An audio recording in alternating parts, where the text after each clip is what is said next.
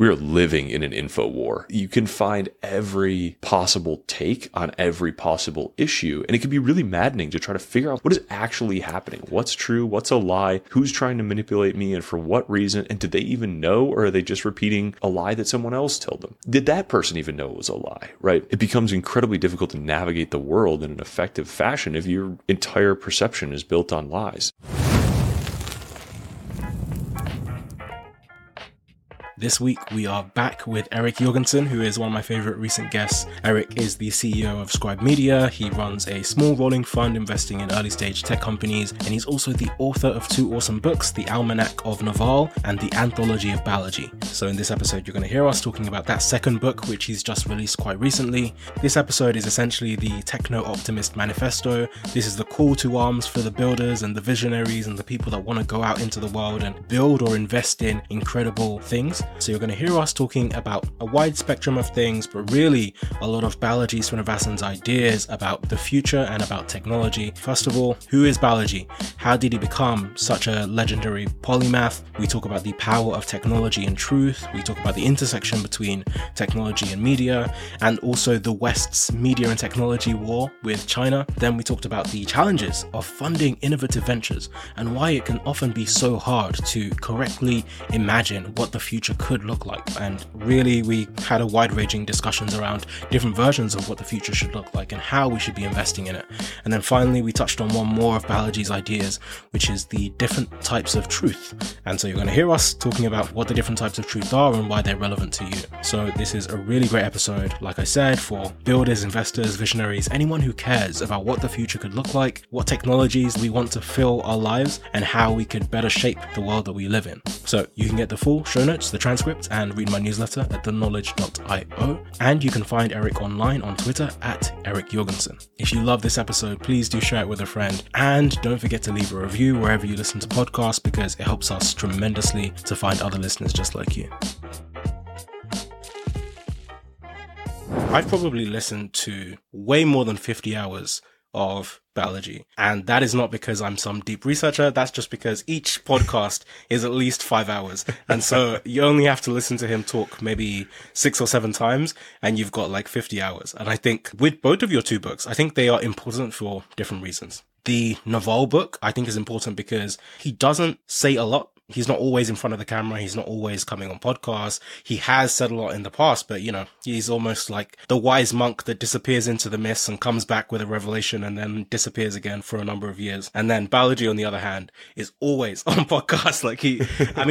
He does disappear in between, but when he comes out, it's almost like a visiting preacher, and it's so funny watching him go on some people's podcasts because he comes with his own message. It's not really so much of an interview. It's like he has the latest revelation and he's come to tell you about, his latest ideas, and he just does the rounds. And I think that is probably the harder one. Well, I guess different reasons, right? So the Naval book is, okay, he said a lot, but not very loudly, and it's all spread out and disparate. And the job is, okay, pulling all of that together in one place, and that's what makes it valuable. But then Balaji is actually condensing, because he said so much. There's hours and hours and hours of content, bringing all of that into one place. So I'd love to know how you found the balance between both of those experiences and, what it was like actually trying to condense all of Balaji's speeches and essays and tweets, etc.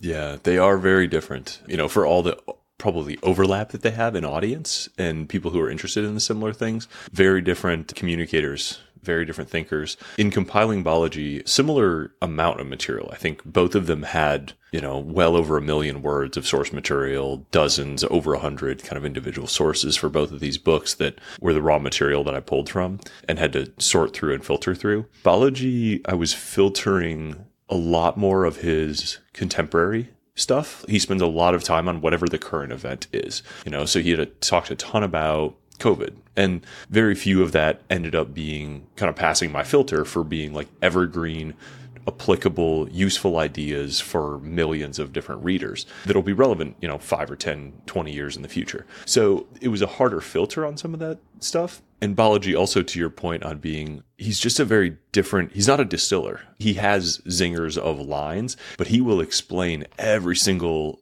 aspect of his thinking to you and rationalize every point and show you every data source and just go all the way to ground truth and as far back through history as he can find. And that is more of a challenge for a curator, right? As my job as an editor, it's much more difficult than to decide what is the most useful supporting argument. Does this point need a supporting argument, or is it self-evident? He has this habit of explaining something to explain something. And so he'll be like, let me tell you about the importance of technology. Have you heard of the French Revolution of 1934? And you're like, no, I haven't heard of that. He's like, all right, well, let me explain the French Revolution of 1934. I'm making that up. That's probably not a thing, although the French revolt constantly, so they probably did something in 1934. But understanding what's the most salient point and figuring out what the best phrasing of it is and how to thread those ideas together. And in Balaji's case, Naval talks very intentionally about fundamental truths from the very beginning. That he is constantly searching for the most concise, most useful individual thing to say. And it's beautiful. And it's partly why so many people love him. Balaji is almost the inverse.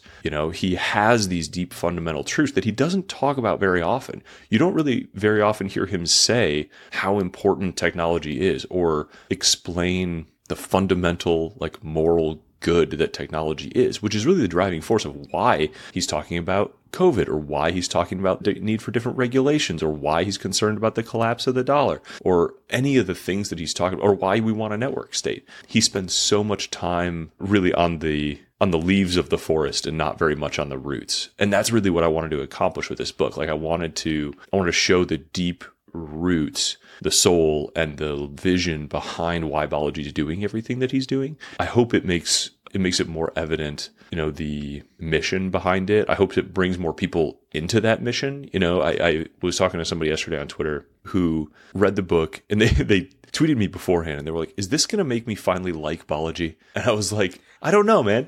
There's only one way to find out, right? Give it a try, give it a read. And he read the book, and he came back, and he said, there's actually a lot in there I agree with. There's stuff I disagree with, but the roots of technological optimism and accelerationism and the hope for a better future, I agree with all of that. There's stuff I disagree with in the methods and the tactics of how we're getting there, and I have a different view of how it unfolds, but we want the same thing generally. And I was like, great. Fucking great. That's so awesome. Let's recognize that we are 98% on the same team and concentrate on supporting each other on the 98%, not fighting about the 2% where we disagree in some nuance about how to make a better future, right? So I'm already seeing some of these, it's anecdotal, but I'm already seeing this sort of happen a little more. And this broad sort of acceleration movement is really gaining steam. And I hope this is just, fuel on that fire.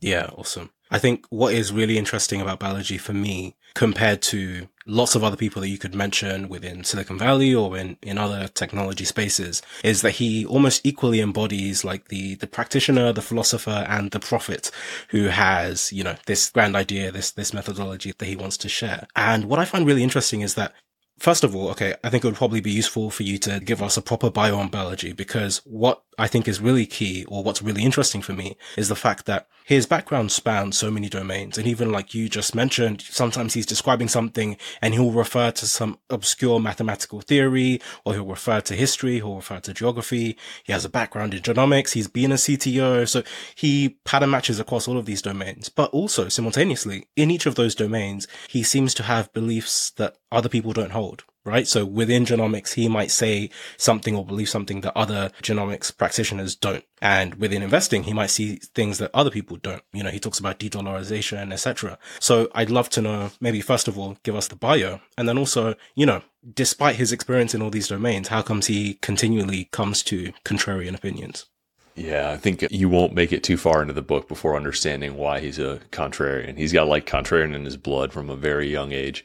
There's a line in his bio, the very first chapter that I put together, which is his background. And he says in high school or middle school even, there was standings in the front of the school for who led in honor roll, who led in grades, and who had the most detentions. And he was always the top of both. So I think high performing, brilliant, and constantly in trouble, right? That is who he's been since a very young age. And he became a fighter very early on. And I think we see that a lot. That's probably why, to some extent, that guy was like, is this finally going to make me like Balaji? Like, Balaji is not trying to be liked. Balaji is trying to be correct and accomplish his goal, and does not back down really from any confrontation along that path. And I mean, I respect the chutzpah, like he's just, and I'll give you the bio, but as you hear this bio, like think about all the fights that had to happen along the way and like what he had to go through and how hard he had to work to kind of like do all of these things in this time span, right? So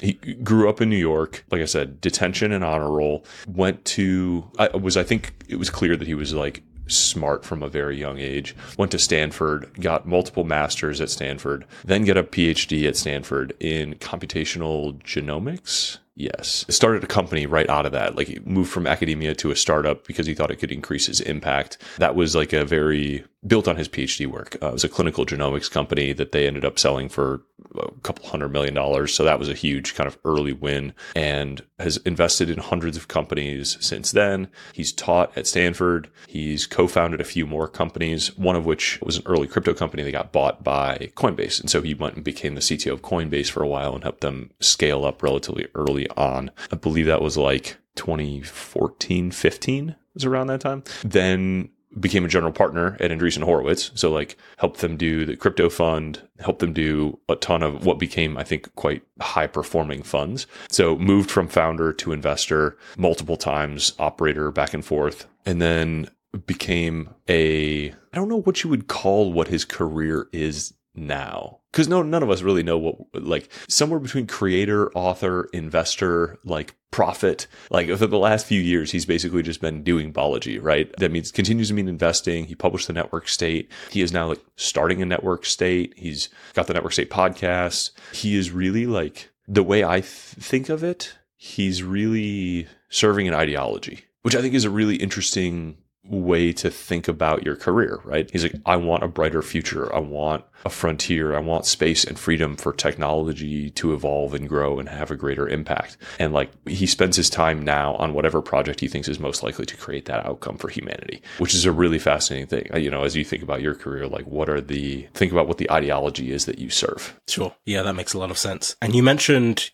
his ideology. I'd love if you could expand on, because obviously, like we mentioned, Balaji covers a ton of ground. I'd love to know, from your perspective, for an ordinary person, which of his ideas do you think are the most important for a regular person to grasp? And I frame it that way just because, there's a lot of things that are really interesting, but perhaps just for if you're working in genomics or if you're working on something that is relevant to banking or to investing, okay, this is something that you should be thinking about. But I think some of his ideas expand far further than that and touch the lives of regular people who may have no idea that all of this is on the horizon, or all of these things may potentially be coming down the pipeline. So what do you think are some of the most ideas for people to understand? Yeah, I mean, this book basically boils it down to two. If you're just going to walk away with an idea and keep living your life, but do it in a slightly more informed way, it comes down to two things, which are the first two sections of the book. One is technology and one is truth. So the whole takeaway of the technology piece is that like all of the good in our lives, in an incredible, unbelievable degree that we've totally forgotten how to appreciate, comes from technology. Like value creation comes from technology. The reason you are not like cold, starving, and probably already eaten by a lion is technology. And we still fear change so much that we fight it constantly. And so much has changed in our culture, in our regulatory regime, in what we appreciate in daily life, that I think we've forgotten to marvel at the technology that we have and to be excited about the technology that is to come. Every technology brings new good and bad, but it's almost always, and I can think of very, very few, even close counterexamples, a new technology always does more good than bad. Humans are fearful creatures, and like it's difficult to appreciate that every day. But that whole first section is just about like, please, please, please understand and respect all the good things that technology has done for us, and let's continue to appreciate it and invest in it. And moreover, like for you as an individual, it's probably where incredible opportunities lie. No matter what you're doing, if you're a plumber, a day laborer, an accountant, if you're a homeless dude, I don't know, there is a way for technology to improve your life. And no matter what position you're in, there's probably a next step, an improvement that's available to you because of an application of a technology that you may not yet appreciate. And so I hope there are a ton of ideas in there that can help people see those opportunities and seize them and apply them, like in a very, however selfish you want to be with that. Make your life better, and technology is the way to do it. Let's go. Use this roadmap. And the whole second section is really about the fundamentals of truth, the different types of truth. Can I say the variables that affect your perception of truth? Most notably the media. I think we talked about this a little bit in the last episode, but it's easy to forget your media diet and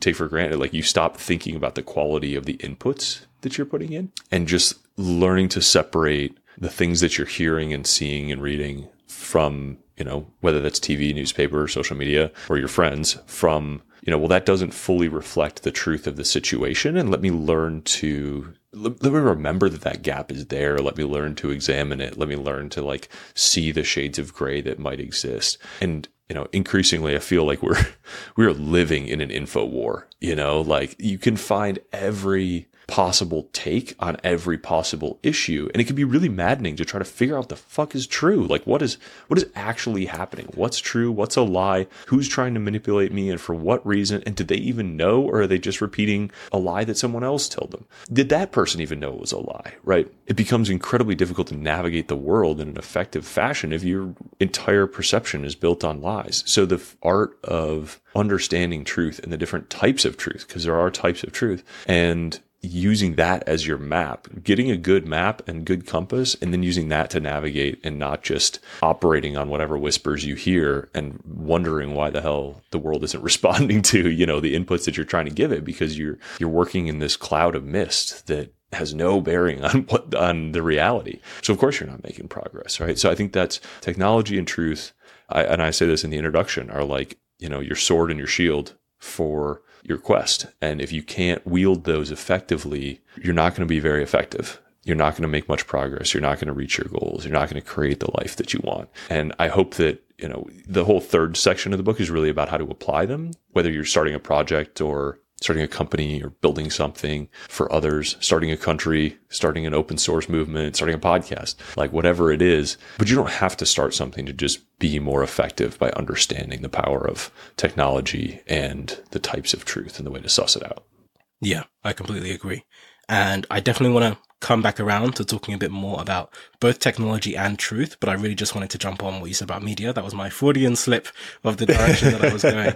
Yeah, I think genuinely people really underrate the role that media plays in our lives. And I find it really interesting. So that the question that I want to get to is your thoughts on this intersection of technology and media, specifically because I think very often you see within Silicon Valley conversations, there often seems to be a perception that media and technologists are diametrically opposed, and it's almost like they're fighting, they're on competing sides, right? The media is trying to get the scoop, they're trying to unravel things, they're trying to, it seems like, or at least there is a framing that the journalists have a different agenda to the technologists. There are people that can see journalists as non-practitioners and maybe kind of look down on or disparage them in that sense. Nassim Taleb talks about skin in the game, right? And he disparages journalists and commentators as people that are not actively doing the work. They're not actively building things, right? And I actually just saw a tweet from Nikita Beer that I laughed at earlier today, where he was, it was something like, people that are writing newsletters instead of building products, right? So I think overall there's just this rhetoric about how these two things are separate and maybe not aligned. But then simultaneously, the media that we consume completely shapes the adoption of technology. There's some extent to which technology can make itself inevitable, but you just think about nuclear as an example and you see how, okay, the way that the media and journalists frame a particular idea, a particular form of technology can completely shape the way in which it's adopted simply because of legislation. We've seen the same thing with Bitcoin. You see the same thing with lots of different types of technology. It seems important in a sense for media and technology to be aligned so that people can get behind the right ideas and we can drive progress forward in the right way. So I'd love to know maybe some more of your thoughts, perhaps from what you've read from Balaji or from Naval, about what should we make of this intersection between technology and media?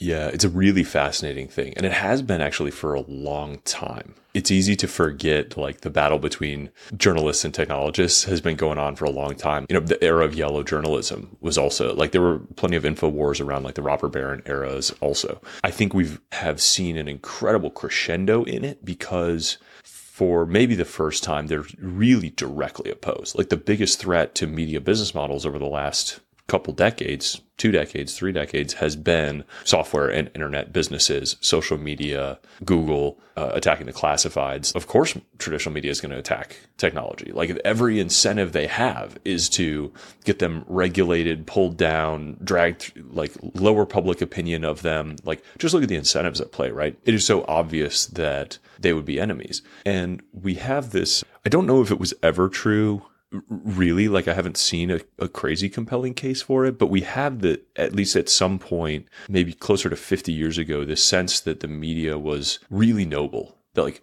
journalists were these incredible white knights, like investigating and pulling like dirty truths out into the public. And some of them absolutely are. And I respect the hell out of them. And in the same way that you can't lump technologists necessarily, not all technologists are good. Some of them are evil or some of them are scammy.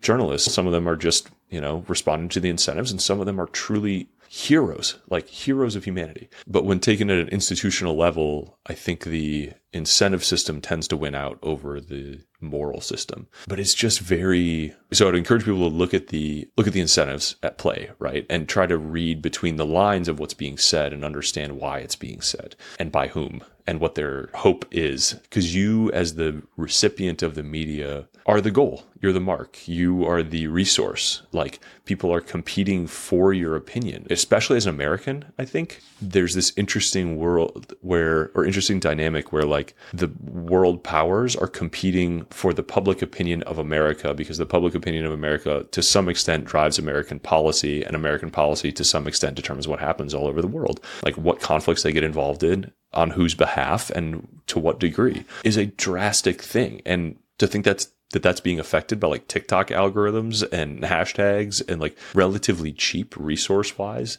that a small number of hackers can like hack the attention and beliefs of the American public and push it in different directions, and that tips the scale on a global conflict is insane. But I think I think it's an important thing to recognize that your attention and your opinion is being actively manipulated, and you need to armor yourself against that and recognize it to some extent. The other piece that you said that was really interesting, that technology is inevitable, I think that's a really dangerous misconception, actually. I think technology is not inevitable. Like no specific advancement is a given, and we need not to take that for granted. We need to not believe that technology gets better on its own. Like recognize that we, humanity, are like fighting entropy every day of our lives to progress, not to recede. And I'm already working on this Elon book, which will be my third in this kind of series in this format. And he's got a great point that as you study history, you see many civilizations lost technological advances that they had made. The Romans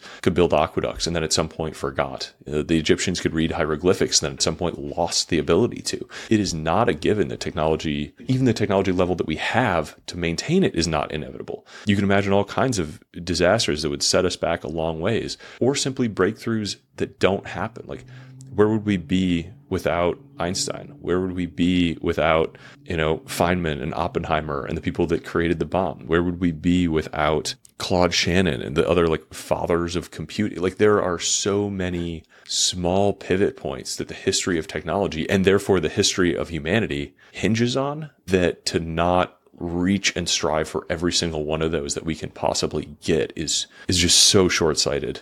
It's such a shallow thought. And I hope that more people appreciate that. And I think I talked through the like self-driving car example in our previous episode. And I think that's the most pertinent one that's like playing out today, that should be so obvious to so many people. And I can't fathom the people who are, fighting so hard against it, but we're surrounded by them. And that's why we have to remember that it's not inevitable, never take it for granted, and keep fighting for progress.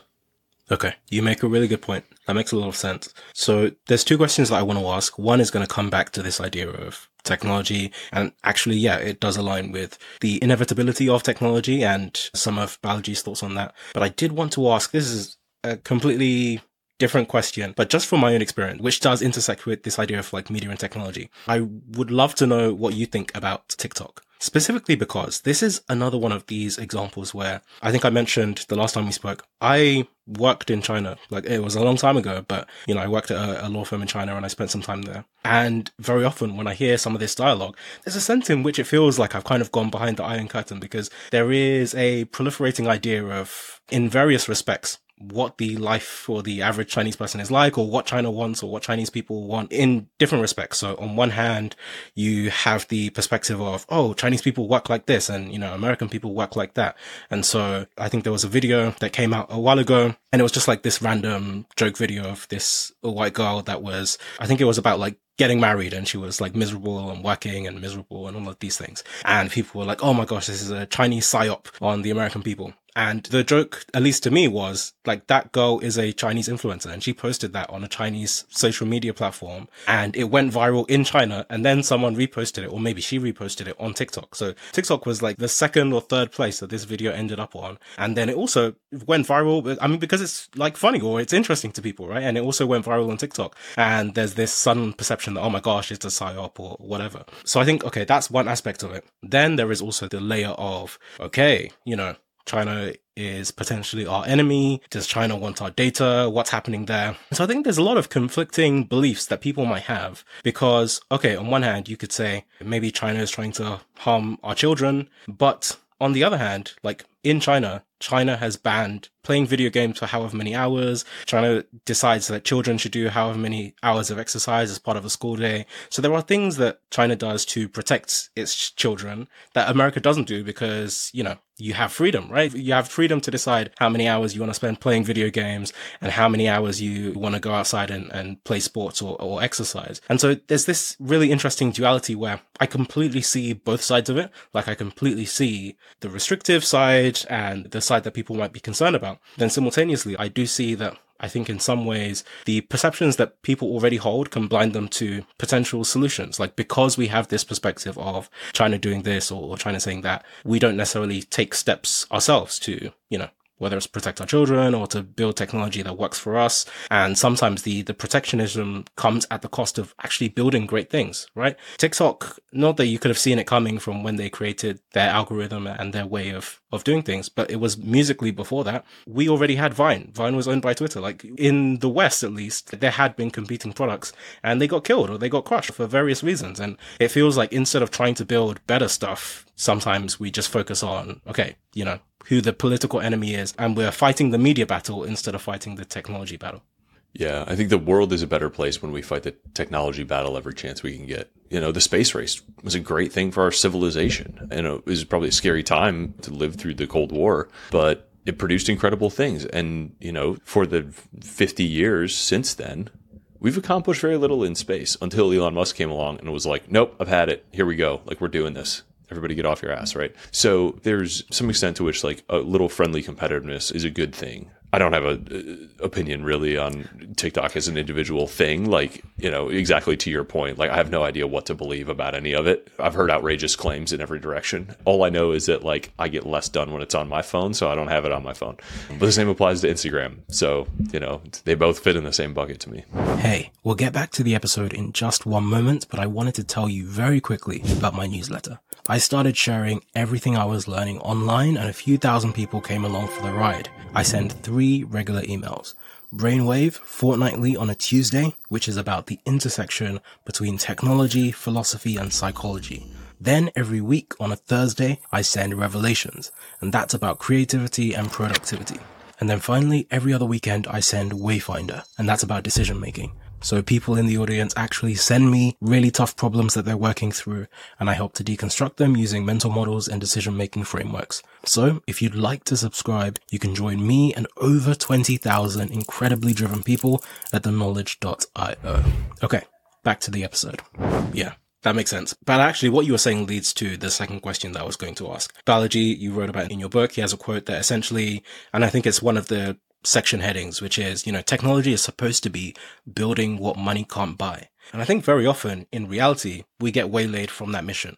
And some of that seems to be an incentive misalignment problem where because of constraints on, wanting things to be profitable or having different time horizons as investors or as consumers, we don't really allow technology to proliferate in the way that we should. And so exactly like you mentioned with space exploration. Before SpaceX, we weren't actually doing anything. Even with SpaceX, I think Elon had to put some of his own money into it and keep it going. It's not always easy to get the funding, particularly in the early stages. Steve Jobs was exactly the same with Pixar. People might underrate today how big of an impact Pixar had in terms of animation and stuff. But, we wouldn't have had all this era of entertainment without the work that Pixar did. And then simultaneously, a recent example that has been on my mind for a little while is Canna, the company that David Friedberg was building. And I think, people have already said, oh, it's already failed. But to me, like the concept of being able to turn drinks into software is something, first of all, it's a really magical idea. But second, that seems like the kind of futuristic thing that should be pursued at almost whatever cost, right? The eventual benefit. I have not heard benefit. of this. Can you explain this company to me? I have not heard of this. Okay. Can So essentially, and I might give you the poor man's explanation, but what they were trying to do is they reduced almost all drinks when you look at it on a, not biological, but on a chemical level. They were trying to reduce all the variables and the molecules that create lots of different drinks into a few, I think there was 5 underlying base chemicals. And so actually, if you combine some of these chemicals in different ways, then you can create all these different drinks. And so the aim was you could ship, you've seen like a soda water or some of these kind of like make it yourself or a coffee machine at home.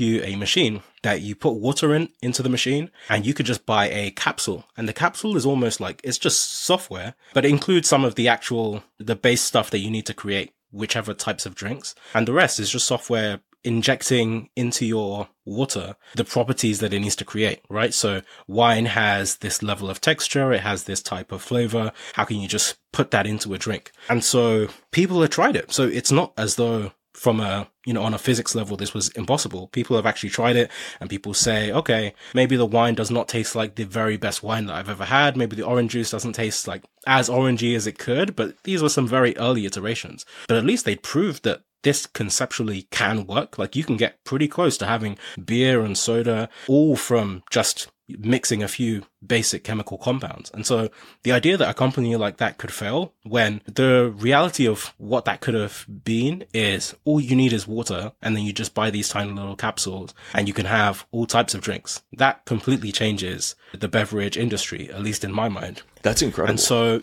so coming back to the question that I was asking, it's that, we've seen lots of different examples of people in the future building things that money can't buy, but those seem to be hard to invest in. They don't seem to be the most investable companies at the early stages because by virtue of what they are, they're always moonshots. And so how do we get around this incentive problem where very often people just fund the 10th version of this super simple SaaS product that's for large enterprises and you just get lots of versions of the same thing because people have a short time horizon, people want to make money, etc.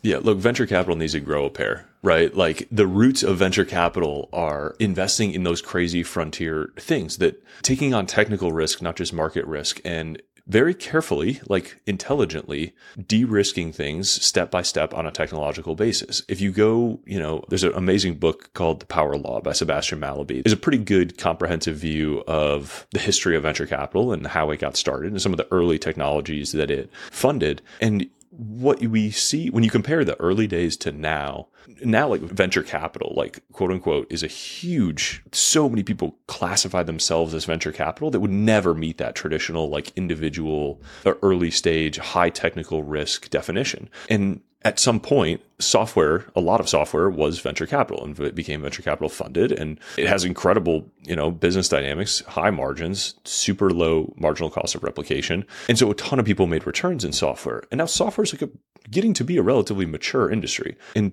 to me, most people that invest in software still call themselves venture capitalists. But they're not real. Like, not most of software investment now is not a frontier technology investment. It could still be a great investment. It could still follow to some extent the venture sort of portfolio math where you have to invest in 5 or 10 to get one that returns the others, but they're much lower capital intensity thanks to everything that has kind of all of the tooling that exists in the software world now. And I hope, and I actively participate in sort of a return to like, let's get back to funding the crazy stuff. Like, when you hear about it, it should blow your mind. It should seem borderline impossible. It should shake you up a little bit. It should make you go, whoa. And exactly to your point, the very first chapter of the book is titled Building What Money Can't Buy. That is the point of a high-tech startup. I feel passionate about that. These are all the companies that like I try to invest in. We have a small early stage venture fund. And whenever possible, we seek exactly that, right? We want to take on technical risk. We want to find founders who are incredible visionaries, who are seeing 10, 20, 30 years into the future and building something, even attempting to build something that is an incredible step forward in human capabilities. And to your point on like, just because that company, Canna, is that what it was called? Yeah. The Freeberg's company, Canna. Okay. Just because that one didn't work does not mean that concept isn't the right thing to build or a right thing to build, right? The path dependency of a high tech company coming all the way to fruition and getting completely deployed to as many people as possible is an extremely low odds event. Any individual one is incredibly risky. And I hate it when I see and hear venture capitalists pass. I'm like, oh, that hasn't worked. Like, I've seen 5 of those and none of them have worked. It's like, maybe we as a civilization need to start 20 of them before one of them works, and it will still be worth it and good for all of us. So like, as a founder, as an investor, don't get discouraged if you've seen someone try something that doesn't work. Like, if we can imbue water with a very simple, relatively cheap machine with any fluid, and that's better for everybody on Earth, like, hell yeah, we should keep trying that. Somebody go find out what they can, how you can license that patent or try again or invest in the next one. Like, keep trying. We've been trying some of these things forever, but that company is an amazing one because I love that it's something that most people would perceive as like a tangible physical miracle that takes place in your house. And aside from the internet, we haven't had a lot of those. Like, there's some really cool experiences we've had. Like Hue light bulbs are pretty cool and like stuff like that like, if you showed it to somebody even from 20 years ago, they'd been like, what the hell is that? That is awesome. Like, how cool. Home automation and stuff like that. But the beverage example is great because it hints at what's possible with like a much more kind of mature nanotechnology. If you read some of these, whether it's science fiction or scientists who just studied, especially nanotechnologies, just because it's the most physically mind-blowing. There's an amazing book on this called Where's My Flying Car? And the author, Josh Storzal, is a PhD in nanotechnology. I did an interview with him and I read my favorite notes on my podcast, Smart Friend. So if you don't have time to read it, it's a little bit of a thick book, but like, you can get a sense of it and it'll blow your mind at like what the experts know to be possible. Like, we should absolutely be having a Manhattan Project for nanotechnology right now. And we tried that in the 90s. I think Bill Clinton signed it into law, and then a bunch of like academic grifters just kind of like redefined their projects to steal all the grant money into stuff that like wasn't really true nanotechnology research, which pisses me off, but that's the nature of the beast. Back to the point of like, we have to keep trying. Like, we should keep investing in it. We should keep doing research on it. The Foresight Institute is a great nonprofit that continues to kind of push that forward and has collected a lot of that wisdom, and they throw events and you can go like hang out with a bunch of other technologists and futurists that are trying to see what's possible and push it and usher us a little closer to that. But yeah, it does not take long to like dive down that YouTube rabbit hole of what's possible with mature nanotech and like let that truly blow your mind. That is a huge piece of this next industrial revolution that we are destined for. And if we're lucky, we'll live through, and it'll be fucking insane and absolutely mind-blowing. And I hope that there are forces against it. And I hope that we all sort of reach for that a little sooner and get a little more optimistic for it. And the world that we will have and the lives that we will live on the other side of some of those innovations will make us feel like the hunting-gathering tribes look to us right now. And it doesn't have to be 100 years away. It's crazy. Yeah, the future is a really interesting subject. And just like what you were saying, I think one interesting aspect of it that I've spent time thinking about is the extent to which we can fear the future quite easily. And I don't know what your current thoughts are on AI, but obviously that is, and I think very important that people do think about the, second order consequences of developing AI and, okay, what happens if you reach artificial general intelligence, etc. But I think also, like, one of my favorite examples is in Star Trek. if you look at some of the things that they thought the future would look like, and then you look at the things that they overlooked, and go back to all of that old sci-fi, right? Nobody imagined that you have doors that open by themselves when you walk near them. Every door, you have to go and push a button for the door to open. But meanwhile, they have transponders, people can teleport from place to place. Like some of the basic stuff that we just figured out super easily, nobody ever imagined it, right? People are thinking you're going to have suitcases with wheels, shoelaces before you have... Exactly, yeah. Just some of these basic things. Like when we think of sci-fi, people skip over, but then the reality is very different. You know, sometimes we're very wrong about the future. Like we have no idea which things will end up being super easy to do. Like some of the things we perceive right now as roadblockers to creating the future that we want, that, for example, maybe relating to AI, there could be some other unlock that suddenly actually creates a very different world. And suddenly the things you were worried about are not worries at all. And suddenly you're living in a very different world. And I know in the book, Balaji talks a lot about maybe two types of futures, and you name the chapters after it, like our digital future and our physical future. And within the digital future, I know Balaji talks about like the blockchain, pseudonyms, digital natives in self-organized digital countries. And then the physical future, he talks a lot about transhumanism and abundance. And some of these ideas may seem a bit esoteric or far-fetched for people, but I'd love if maybe you could explain more about them. And are there any roadblocks that we need to overcome to realize these futures? Or is it just merely conceptual, at least for now?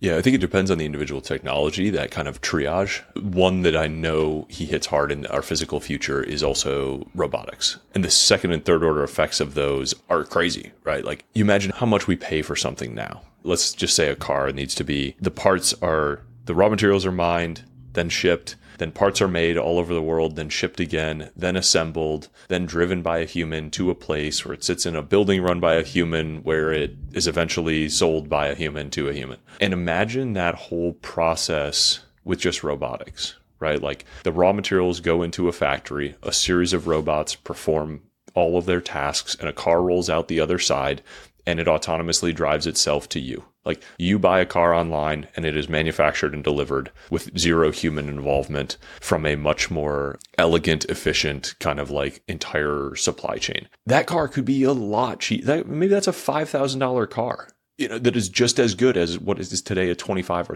$30,000 car, and I'm sure the first thing in a lot of people's minds is like, what about all those jobs? It's like, well, somebody's got to be fixing the robots. Somebody's got to be coding the things. Somebody's got to be monitoring all this stuff. Like there are always more jobs and there's always a new frontier, but imagine how cheap a fully robotic farm and chef and food delivery supply chain could be. Like all of these things, robotics are getting incredibly capable incredibly quickly. And AI, to your point, is like helping a lot with that. The self-reinforcing sort of feedback loop between AI and robotics is incredibly important. Energy plays a really important role in that, because once everything's robotic, it's a huge capex, but like the main input is just energy. And so the cost of energy generation has to go down, which is just really a matter of building more nuclear plants and solar. But like the reasons for not having that are incredibly like almost entirely incentive based and due to like lobbying and oil and gas. Like we could have energy that is, the phrase we like to use is like too cheap to meter. It's like bandwidth. Like we don't worry about how much bandwidth we use. We pay a flat rate and use as much as we possibly could dream of using.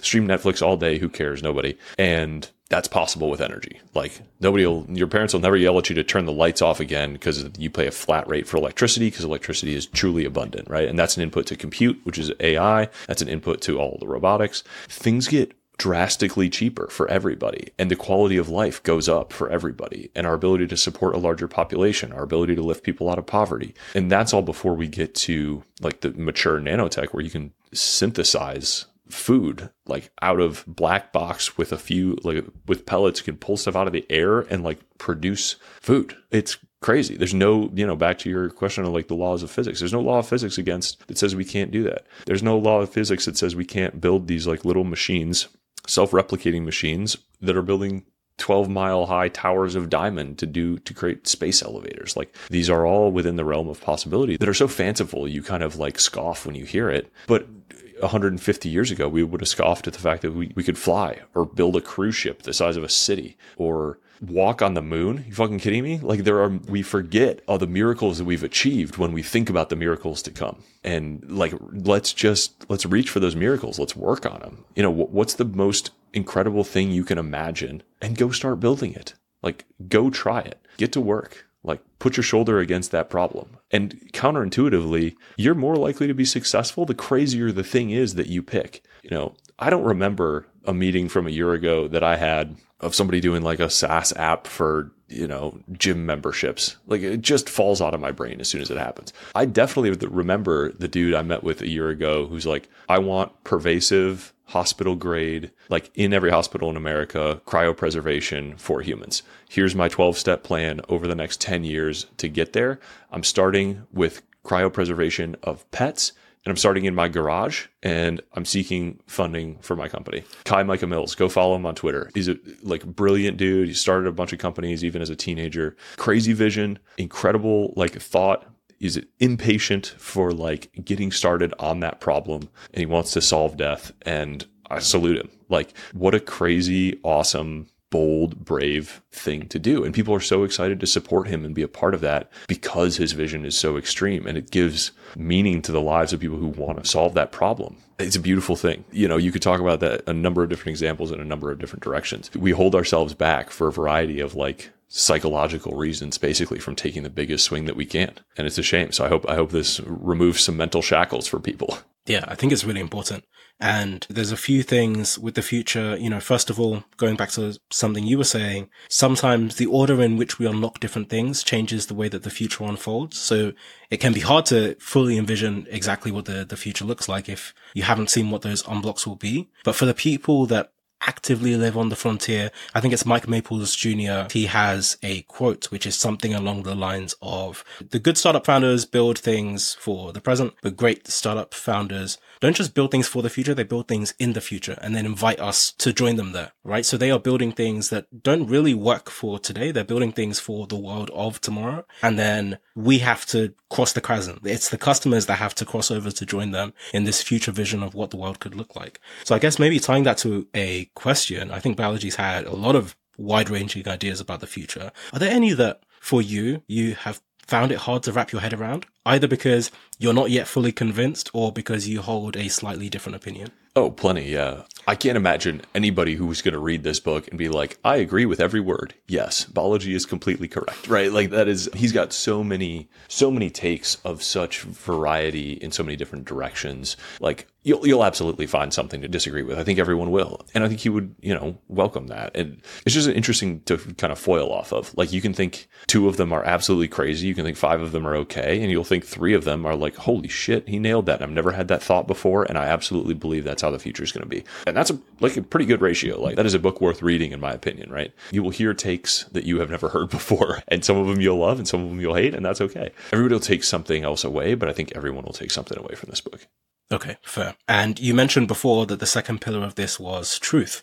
And I think there was 4 or 5 different kinds of truth. So scientific truth, technical truth, political truth, economic truth, and cryptographic truth. So what's the importance of this delineation between different types of truth? Why should people care about that? Yeah, it's important to recognize truth seems so singular. As soon as someone says there's multiple kinds of truth, it sounds like somebody's trying to bullshit you, right? Oh, well, there's your facts and there's my facts, and there's a truth to everything. There's important nuance between a scientific truth, which is something that we are kind of constantly in pursuit of. A true scientist would never say we are 100% confident in anything. We're only 99.9 some long number of repeating percent sure that the sun is going to rise tomorrow. Everything is a hypothesis in the process of getting upheld or disproven. Technical truth or mathematic truth, 1 + 1 = 2. We can be 100% confident in that, but it's in the abstract a little more. Political truth is an entirely different thing, right? And the difference between those two, political truth is something that is really determined by a consensus belief. When we all vote for the president, pick a new president, and choose to believe that, that guy is the president instead of that guy, we've updated our mental picture of who the president is. And that's a political truth. That's a consensus social truth that just humans have determined. Same thing with country borders. If an alien arrived on Earth, they would be able to tell us, they would agree with the scientists who were saying this tree is, this age because it has this many rings. They would not be able to tell us where the borders of our countries are. They would not be able to determine which of these, 400 million people was the president, because it's not an objective fact. It's a politically, socially constructed truth. And that gets interesting when it becomes fractal, right? There is a truth that the left believes. There's a truth that the right believes. And it's frustrating to see that people can create their own social consensus truths that may or may not reflect underlying reality. And when the scientific truth and the political truths come into conflict, again, maybe a naive perception of the past, but it seems like we might be worse at reconciling political truth and scientific truth than we have been, 50 years ago, let's say. Economic truth is a very interesting one. And I hope people read that chapter because it talks a little bit about the interplay between, there's a version of an economy that runs on political truth, and there's a version of an economy that runs on scientific truth. And I would say, a free market capitalist economy is something closer to scientific truth. If you have 100 units in inventory and you report that you have 100 units in inventory, the economy, and that you can get them there by next week, the economy functions relatively well. And there's incentives for doing that right. If you have a sort of a communist economy that really wants you to have 200 units in stock, and so you say you have 200 units in stock and you say you can get it there next week, but you can't because you can't get it there for 2 weeks, but you say you can because it's safer, then things start to fall apart before too long. It's really important to learn to distinguish all those things. It's a source of opportunity. Like if you want to start a company, if you want to succeed politically, if you want to succeed, so like understand how people determine truth and how truth is, like how the different types come around. Different people respond to different types of truth constantly and believe different things from different sources. And if you can learn to see the difference between those two, you'll see all kinds of gaps and opportunities that other people, it's like they're wearing a blindfold their whole lives. They can't see it. And you'll be the only man with sight in the world of the blind if you can learn to take that blindfold off and see the underlying truth. It's an incredible source of opportunity. And I think you see those, you hear some of the great entrepreneurs talk like that. Like it was so obvious to me, or the world refused to see it, but I was willing to act on this unspoken truth. There's so many fascinating things about that. And if you look at companies that are succeeding or people that are succeeding through that lens, I think you'll start to see a different set of patterns in the world. Thank you so much for tuning in. Please do stay tuned for more. Don't forget to rate, review, and subscribe. It really helps the podcast. And follow me on Twitter. Feel free to shoot me any thoughts. See you next time.